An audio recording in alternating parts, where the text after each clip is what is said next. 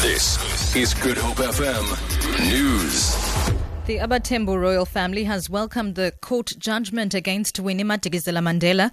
Earlier, the Mthatha High Court dismissed with cost her application for the ownership of former President Nelson Mandela's Qunu home outside Mthatha.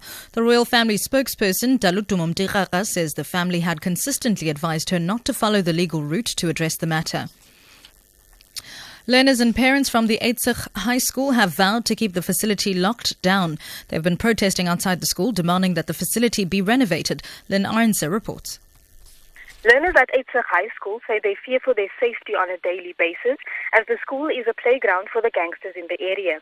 They say the lack of fencing around the school makes it easy for the criminals to enter the school and intimidate the learners.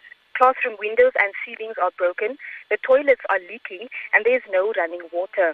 Chairperson of the school governing body, Rosaline Smith, says there has been promises to move the children to another building for months, but nothing has materialized. The learners say they will not return to their classes until they have a solution. Then Arnse, SABC News, AbaThembu. Commissioners of the Judicial Service Commission dealt harshly with a candidate who made sexist remarks during an interview.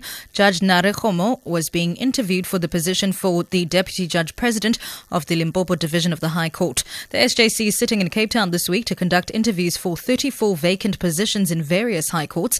Judge Khomo was taken to task for saying females are not interested in the judiciary because they want jobs they can pay for expensive cars. One commissioner, Togot Diza, challenged his views.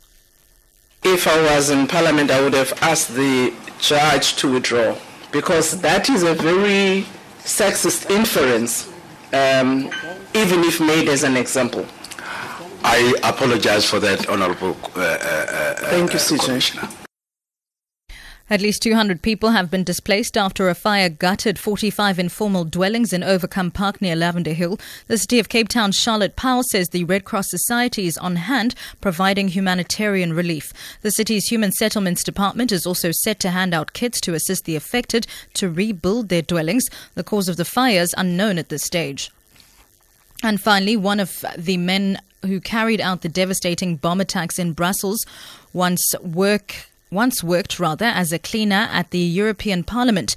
The EU Parliament says he had a month-long summer job there in 2009 and 2010 without revealing his identity. Sources, however, say he's Nijam Lautarai, one of the airport bombers. The Belgian Prime Minister has defended his country's approach to fighting terror threats, insisting Belgium is not a failed state. Charles Michel says everyone in authority had to take a share of the blame for failings before and after the 22nd of March 2016. For Good Hope FM News, I'm Sibs Matiel.